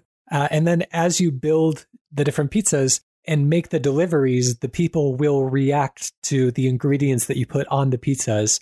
And there's different dialogue for putting very minimal amounts of any of the ingredients, putting kind of a just right amount of the ingredients, and putting way too much of any ingredient. And it's never negative, but it's always like, wow, boy, you really like your cheese, huh? I mean, I guess I'll give it a try. And chocolate on pizza. Wow, I've never considered it, but I'm sure it works. Yeah. I love those comments. Yeah, there's so much dialogue that has to be written for this game. Yeah. Like, I kind of just want to read like a text dump, and there's also dialogue for just giving them baked bread without any toppings on it at all, or giving them just cheese and no red sauce, or giving them just red sauce or just gummy worms. Like, there's so many combinations. Then each character has their own way of speaking. Sometimes there's two of them in the room receiving it together. So I can only imagine how much dialogue there must be to support this one mechanic. I find that quite But also funny. making the pizzas, there's like giant pictures of cows on the wall, and these two hands come all the way across the room, and the music's fantastic when the pizza comes out of the oven. So in a very, very basic goblin brain kind of like simple gamer way, like when I see my kids load up a cheaply made app. There's just a real like childlike basic enjoyment I personally took from it. Like thinking about the pizza creation, I agree. By the end of the game, I was sort of getting to the point of I kind of feel like I've got what I needed to from this, and yet I'm still being asked to make pizzas, and I'm not sure why, because talking about it, it is just wacky and kind of fun to make these pizzas. But the other thing is you get these weird prompts, and I think the only one I was able to make any sense of, and it doesn't make any difference really at all, was one that was they wanted toppings from unusual sources or something like that. But it's like you're putting in a request, I guess, to go back to the theme of a jazz band, and the prompt you're giving them is an emotion, and they're just supposed to spin off from that. That's the kind of request you get. You don't get. It's not like a cooking game where you would get here's a list of ingredients you're supposed to put on, isn't it? It's just here's a poetic sentence. Make a pizza that fits. In Off-Peak, they've got the pizza place, and the way that other characters kind of talk about pizza in this game and in Off-Peak is funny to me, because they talk about it like he's a jazz. They talk about it almost like he's a jazz musician who delivers different kinds of solos, and they're commenting on his solos, and they say, they sort of talk about like the personality of the pizza or what Kitano brings to it that's so like novel, and it's just stupid. I mean, it's just hilarious and silly and offbeat to me, and I really enjoy that. Going back to the notion that Peter Norwood created this Kitano robot to try and preserve his musical creation, you realise that people treat his pizzas like that. So he has still got the creativity, he just doesn't have it for music anymore as a robot. He has it for food. And that's a really cool aspect of something went wrong. Like Norwood was able to create a robot that was as creative. He just couldn't direct the creativity. It went into the pizza, which leads back to the sort of tragedy of it all. That presumably one of the reasons Norwood was trying to create a robot that would be a vessel by which someone could still exist in the world was either so that he could create one of himself before he died, which, as far as we know, he never did. But it's this failed experiment that yielded something completely other that is beautiful over in this different direction. It's really cool. What it symbolises for me, and where I worry about Cosmo D's direction of travel, is he's moving away, it feels, and Betrayal of Club Low is a continuation of this, he's moving away from the thing that I really enjoy about Off-Peak and Norwood Suite. And every game, there are more mechanics being introduced. Yeah, and again, it's very much a subjective thing.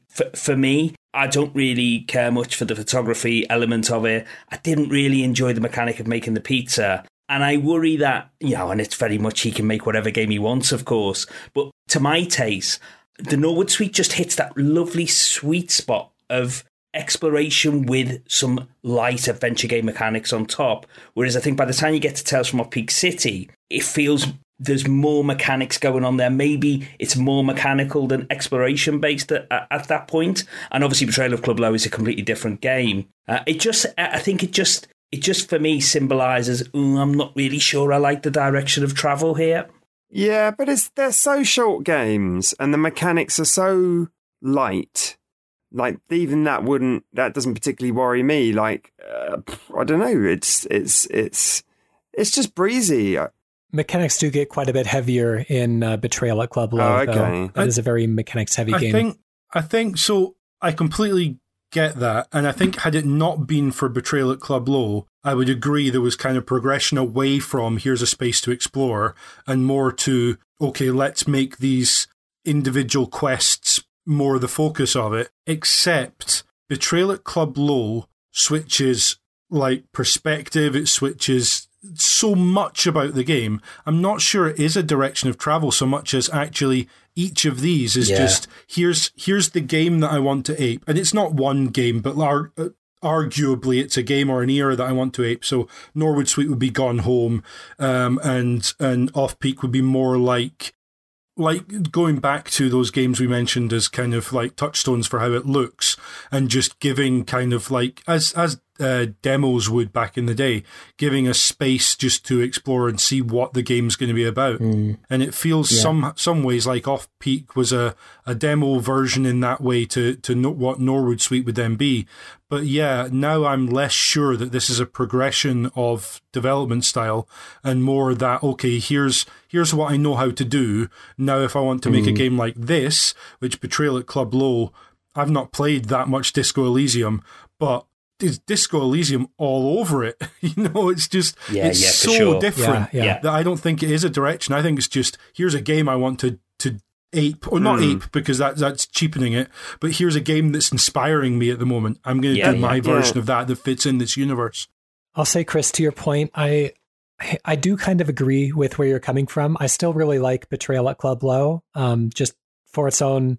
I think it's a very well constructed game of its sort. I've, for a very, very long time, for many years, actually, I've been kind of saying like somebody should mix together the point and click adventure style game with the mechanics of a CRPG. Yeah. And then when Disco Elysium happens, I was like, there we go. Somebody cracked the code. Like now let's start seeing, let's see what a comedic Disco Elysium looks like. Let's see what a more bite-sized Disco Elysium, which is essentially what Betrayal was. So I find I really like Betrayal at Club Low, but it was the first game of this series that I felt didn't have to be Cosmo D doing it, so to speak. I think, he still brings a lot of especially the musical talent, like still a really good soundtrack, but a lot of the visual design, I don't know if it's best served by the fixed camera perspective. Tales, there's so much that is such a wild discovery to make when you round a corner yourself, like that giant dog at the end of the alleyway. Like that is a striking thing to run into and not expect to see it there. And you don't get that same kind of moment of discovery, and you don't get the same sense of things being an incorrect scale or an exaggerated scale, rather, in a fixed camera perspective, unless it is something like a God of War Ascension, where they will zoom the camera way out while you're on-screen character. But anyways, for the most part, like I don't think the fixed camera third-person perspective suits Cosmo D's strengths as well as the first-person free exploration, immersive being a part of the world does. I'm a little bit less like interested in super mechanically driven games, as opposed to like, I just like to be in these worlds and I just like to exist in these spaces. I still really like Betrayal at Club Low because I think it is just a well-designed game, but I don't think that, like, I would kind of rather future games go back to something that is a little bit more open-ended and a little bit more Norwood in a way. Like, I want to see inspiration taken from stuff that's more kind of like A Short Hike or Umurangi Generation, or, games that give you a lot of choice as to what you want to do in a space that is built out, a lot of little scenarios that you can stumble upon, a lot of beautiful things for you to discover, but you aren't necessarily like forced or guided to see each of them. And then maybe, as you like, I think that if a Cosmo D game was primarily built around photography instead of pizza building, like I think that's a really effective way of getting people immersed into the space, of giving them something relatively frictionless that they can accomplish as a way of like, going throughout like this big contiguous space. I don't know. I'd love to see more like that. But again, like I know that Cosmo D is a big RPG person. Like I don't want to take away from his own personal ambitions. Club Low was still very good. So, it is a bit of a win-win, but just, as far as personal taste goes, like exploration for me is what really draws me back to these spaces over and over again. The first person perspective is so important as well to some of the sight gags. Like when you find his wife and child and you look out the window and there's this sort of this farm skybox that follows your first person camera or follows round because of your first person camera, but it's non-Euclidean in that it I don't even know if I'm using that correctly, but it extends way out beyond. You're like in a small room and then the skybox is massive, and it just reminds me so much of, Duke Nukem 3D and those 90s thing. And if you're not first person and moving around and controlling it yourself, you just can't do that kind of gag. All the jump scares from behind. The third-person perspective kind of requires the it means the environments are going to be static, but also it requires them to be readable in terms of your route through them, which means that you can't do a lot of the stuff that in first-person games you can do with perspective. Thinking about coming out onto July and Yam Street, the way that those buildings are, like it was mentioned, the sort of Sam and Max style, but a building in a 3D space where you have perspective accentuates the verticality. It also helps you feel constrained in certain alleyways and in a wide open space in others. And you can't really do that with a fixed perspective, because the only thing that changes in the environment is you when you're moving around it. Everything else kind of stays fixed. And that means that you can't really play with those aspects nearly as much, I don't think. I think you can create visual surprise and aesthetic impact with the fixed camera perspective, like in Club Low. I've not seen enough of Club Low yet. I've only really seen the opening couple of scenes, so I can't really speak to whether it achieves that. I think you can do it in a fixed camera / traditional point and click perspective, but it's going to be much different, and I think requires a different thought process than it would do if you're doing it in first person. Yeah. It's a little bit easier then to kind of hide things from the player. Yeah. I think it just probably needs to be thought through a little bit more. But my concern would be, and I don't think Cosmo D will do this because I think he has such a strong purpose when it comes to visual and sound design. My worry would be that it would start to just feel a little bit generic. Yeah, just like because other there games. are lots of indie point and click games around. That's it. I mean, I just glanced at Club Low and I haven't played it at all, and immediately it looks more like other games than and just has less of a distinct flavour at a complete glance. But I think we're coming out of a period in which walking simulators have grown so much over the past decade. It's probably been now. Yeah. That 13 years or so. It really feels like for a new walking simulator to stand out these days, like it has to do something that is just so blindingly new that so maybe he's anticipating this kind of like market saturation in a way, maybe. But again, like he doesn't seem to be the type of person who's really trying to chase trends or really trying to make the most commercially viable product that could possibly be made. So I don't know. I'm sure he's just chasing his own heart and interests, which is totally cool. He does say somewhere in the game that it will that it's going to be an anthology and there'll be a volume 2 and stuff. I don't know whether that's still the plan for him, obviously. Next year, he says on one of the forum posts he posted on the Steam forum, that's planned for next year. Sorry, for this year now. It's 2023 already, isn't it? Man, where did it go? Yeah, so apparently it's scheduled for this year.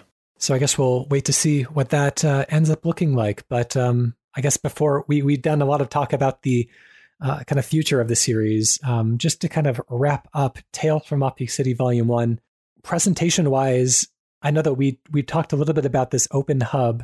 One of the things that I really love about it is it creates like a really fascinating possibility space. And we talked about how the Norwood suite was, a bit visually, it was very visually interesting throughout the entire journey, but I think that the urban setting is the ideal place for Cosmo D to really spread his wings. You could tell that he's both kind of painting what he knows, and also urban landscapes are by necessity kind of like tons of different visual information all packed together really compactly. And that is this kind of maximalist style that he's always excelled in. And so each building has so much personality. Each building has these wonderful curved lines and zigzags and stuff. It's very Mickey's Toontown. It's very Sam and Max. It's very Amsterdam, actually, because of or Gaudi in Barcelona. Yeah, well, the Amsterdam with the canal and then the angled buildings, wonky buildings. Yeah, but there's a sense that anything could be inside of these buildings, and beyond just what is presented in the game. I think that, he's creating a setting where you could, do tabletop role play games for the next, 10 years with your group of friends. You could have future, volumes of Tales from Off Peak City set even in the same city block, because there's so many buildings, he talked about on the Steam forums that other areas he'd like to explore, like the Blue Cathedral, Building 9, which we see characters enter. That is the building that is a head on its side weeping into the canal. We see characters enter that building at the end during one of the Betrayal at Club Low endings. There's the HRH factory. There's different apartment buildings. There's he talks about tunnels underneath the city. And this was expressed, I think I talked about up front, that I played this game as a downloadable executable from the Humble Trove pre-patch. When I returned to the Steam version, I bought the Steam version immediately after finishing it because I loved it so much.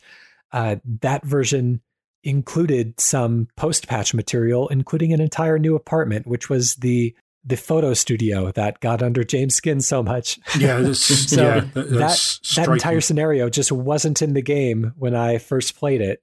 So that's an interesting promise. And I think that even if the city isn't quite as intricate as the kind of exploratory, self-guided nature of the Norwood Suite, there's a ton of possibility that exists in the city. There's so much visual storytelling. Like, so much of the city is kind of boarded up with foreclosures and for sale signs. There's a sense that this is kind of a dying community, but the people, again, got this really generous severance package. So they're all kind of just lounging out in outdoor chairs and painting, and maybe not living their best life, but living a comfortable life. And there's this interesting push and pull of, like, it's bad for the city that this factory moved in and just kind of slash and burn this whole part of the town. But at the same time, like, the people are kind of okay right now. I don't know what's going to happen once that severance amount, is spent, but it's at least like a comfortable life for the moment. So it's an interesting, like, again, kind of a transitory, absolutely, if not a transitory space this time around. It's kind of a transitory, like, time era of life that we find. That's these a very, characters very in. interesting thing you said. People are kind of okay right now. I mean, isn't that everybody in life that like, oh yeah, I'm kind of okay right now. Yeah, especially during the pandemic. Yeah, that's kind of the weird thing, is we're very much here on this block at a moment between key events. The key event of, the factory shutting down and all of these people's lives being turned upside down. And they're all just kind of waiting for whatever is going to happen next. And it's this really weird, and I guess you're right, Thomas, that is everybody all the time. We're all kind of sat here thinking, okay, I've reacted to the last thing that happened.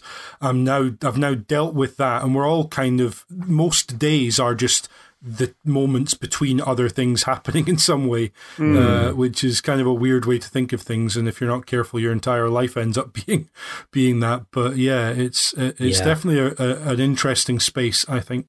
It's kind of visually represented within the space as well by the city kind of like sloping down into the water. Like the ocean is swallowing like it. The city is essentially like, and you don't really get a solid idea of whether the city was built like that, like as kind of a beachfront with like the street, weirdly enough, the paved street just kind of flowing into the ocean, or whether the city is kind of sinking or being overtaken.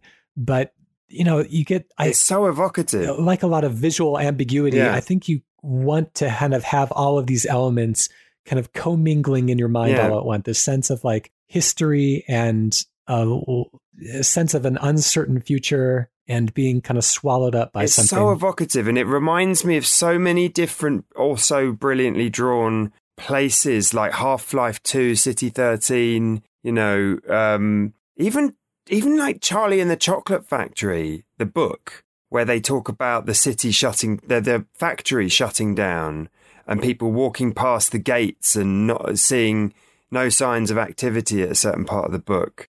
Yeah, it's so evocative. And Ryan, I absolutely agree when you say the possibility space versus the Norwood Suite, for instance.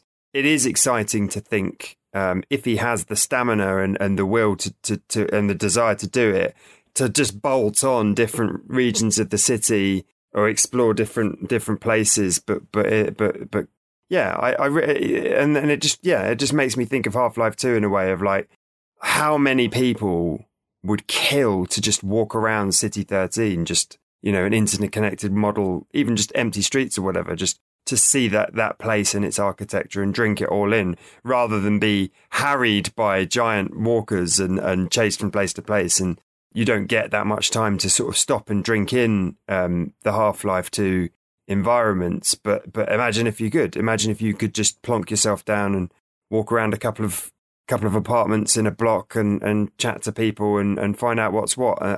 So, yeah, I just get strong vibes from it.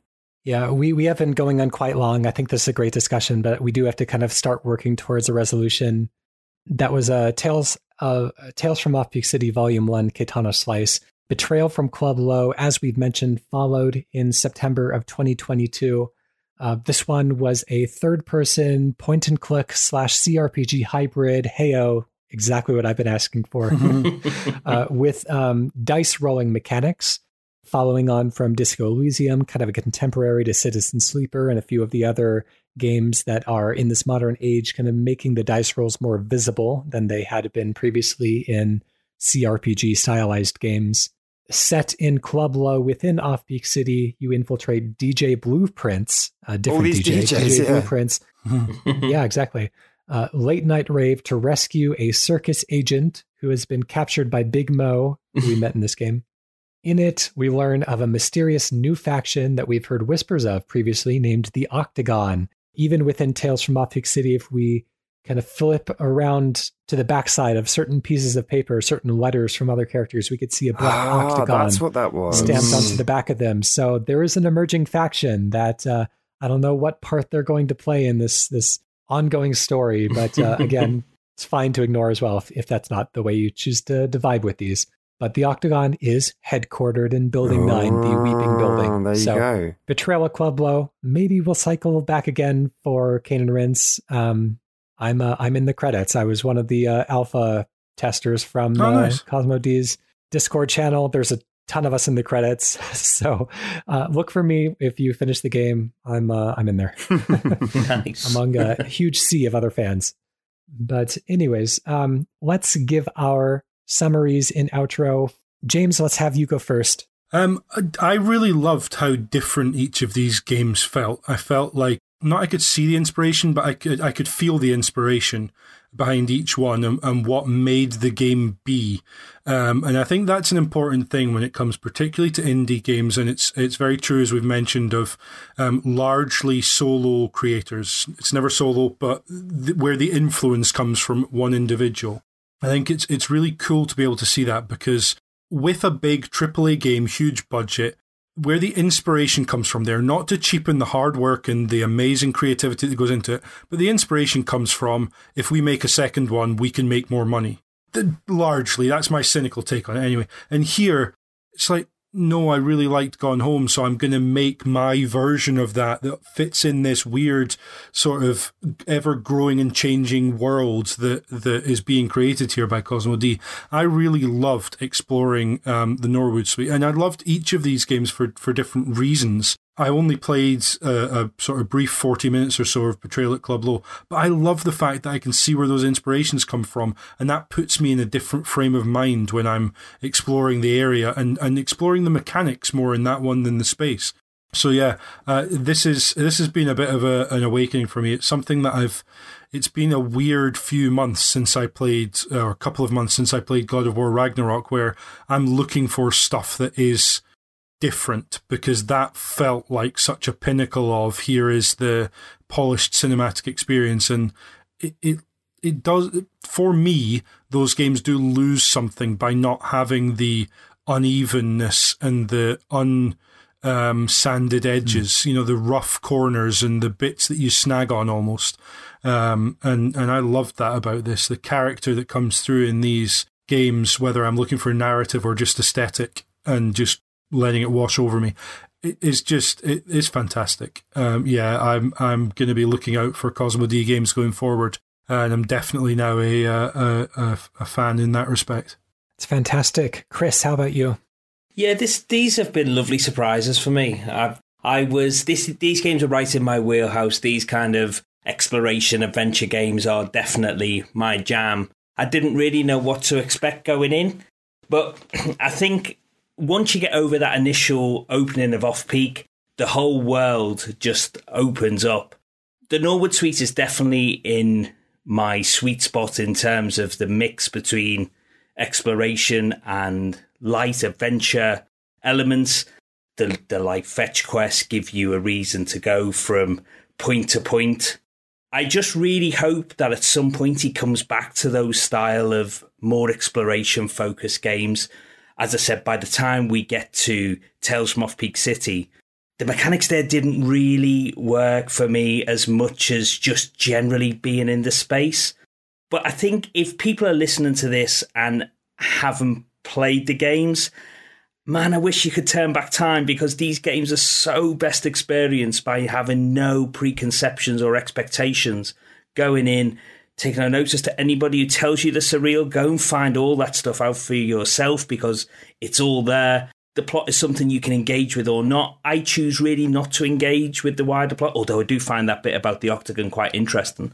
But I choose not to engage in the wider lore. For me, they are beautiful spaces to be in. They're beautiful spaces to experience, with incredible music and incredible visual surprises. And I'm really excited to see what Cosmo D does in the future. I'm actually really excited to now get back to playing Betrayal at Club Low. Like James, I've only played about 45 minutes of it. So I'll fit, and I know it's not a long game. And that's the other thing with these games. I mean, the 3 games that we've covered here, you can sit down and play through in 5 to 6 hours. Yeah. You know, it really isn't a huge investment of anybody's time. And it's so great that we live in a time where somebody like Cosmo D, quite a successful musician, you know, this wasn't a guy who's a failed musician. He was making a living from producing music. He had a passion for games. He had stories he wanted to tell. He had games he wanted to make. So he left all that behind. He's not a coder. You know, he couldn't have done this 30 years ago. But thankfully, we live now in an era where somebody like Cosmo D can open up Unity, can go into the tools, and can share his vision with us. Overall, I've really, really enjoyed my experience with it, with some highs and lows, and I'm very excited to see what he does next. Thank you very much. How about you, Tom? This has been a fantastic issue to cover something, you know, less well known, and a fantastic discussion with just some brilliant points. And Chris, your points there as well. Such an important point to make about Unity. And I come at these. I love these 3. I really fallen in love with his work. I'm really glad I played them in the order of Norwood Suite and then Off-Peak and Tales from Off-Peak. I think that's kind of the right way to go about it, because Norwood Suite is the more, I think, maybe polished, dense, and accomplished game in a way. I hate to say it's the best one he's made of the lot, but possibly it is. Although Tales is very approachable for maybe a slightly different kind of gamer.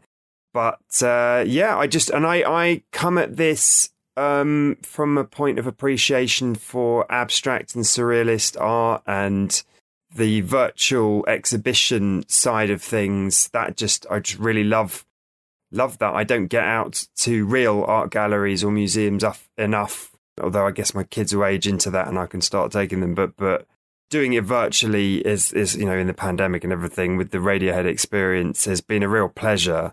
And so having games, these are more games than that, but just having just something interesting in every corner, and then genuinely kind of funny touches. There's all kinds of gags going on. There's sound gags, there's sight gags, there's first person gags, there's like liminal space, and just so creative, so much in here. It's just a basket of goodies that, you know, you should reward yourself if you are slightly cynical about big AAA games, or just a bit burned out basically on big expensive or mechanically heavy games or whatever. Just come and spend a couple of hours, even at 45 minutes for Off-Peak. If you blaze through it, just come and spend a couple of hours seeing something weird and just entertainingly weird. And it's as simple as that for me. The stories, I don't really care about the stories. I don't really care about the mechanics either. They're fine and they're well made and they're good, and some people like them. But for me, it's just about the virtual artistic spaces and the music. And obviously, I'm a massive music fan. The music's fantastic. And music runs throughout everything. There's DJs and there's musicians and there's music notes on the wall, and music informs costuming and decoration. And it's just, there's so much music stuff in here that it's very richly rewarding as well from that point of view. If you are a musician, of traditional instruments. I think you'd find a lot of this quite funny, like seeing dancing cellos and and all of that, and trying to steal a prized saxophone and then turning around and his robot family is there staring at you and all of that, all those kind of gags and stuff. Just fun, just brilliant fun. Thank you very much. And I will take us out. During the same trip to New Mexico that I mentioned up earlier in the show, in which I visited Meow Wolf in Santa Fe, I also went to one of the modern art museums and encountered I think it was a 2011 piece of art video that was filmed in New York City called Street, in which the artist used the type of camera that they used to photograph hummingbirds, and to see their wings you have to go so slow to get the wings of a hummingbird flapping. It captures hundreds and hundreds of frames per second, and basically just kind of like hung this camera outside of his car and just drove down the middle of the street in the middle of New York City and just kind of captured these ultra slow motion tableaus of the people of the city.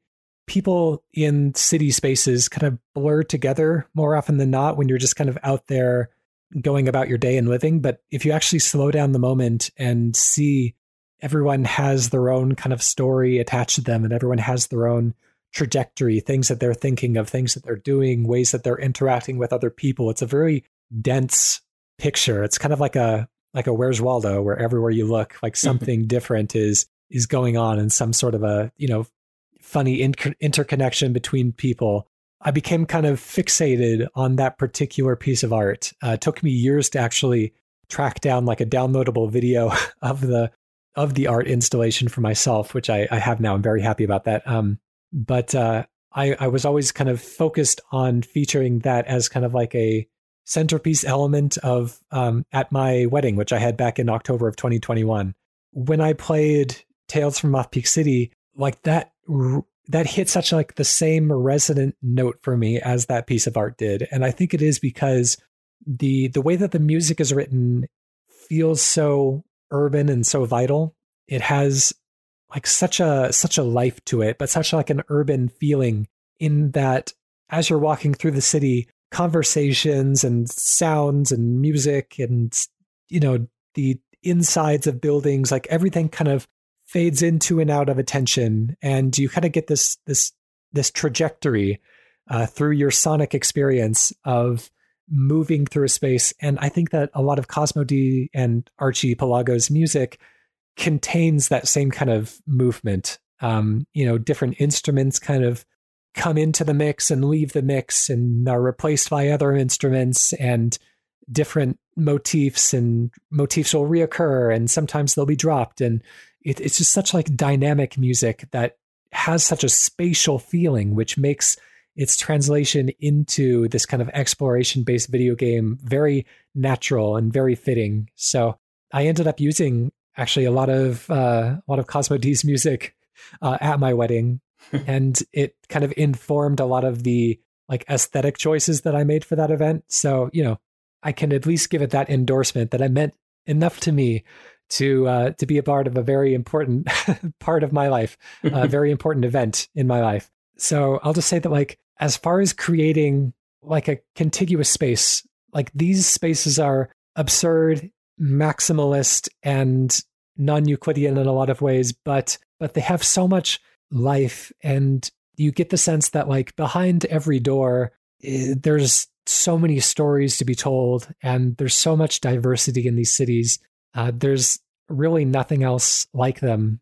I really like Betrayal at Club Low, but for me, I'm an exploration first gamer. I'm not a mechanics first gamer. Like my first love is always being in these worlds. So, I think that Norwood especially, and also Tales, those are the ones that stick with me the most. I return to play them at least once a year. I can't wait to see what else is coming up in the future. I'm definitely going to keep my eye on whatever Cosmo D creates. I'll be there day one for all these releases again in the future. And I hope to just have more wonderful places to explore and more beautiful music to accompany me along my way. So that's my journey through Cosmo D's trilogy, and that is our discussion of a very strange collection of games.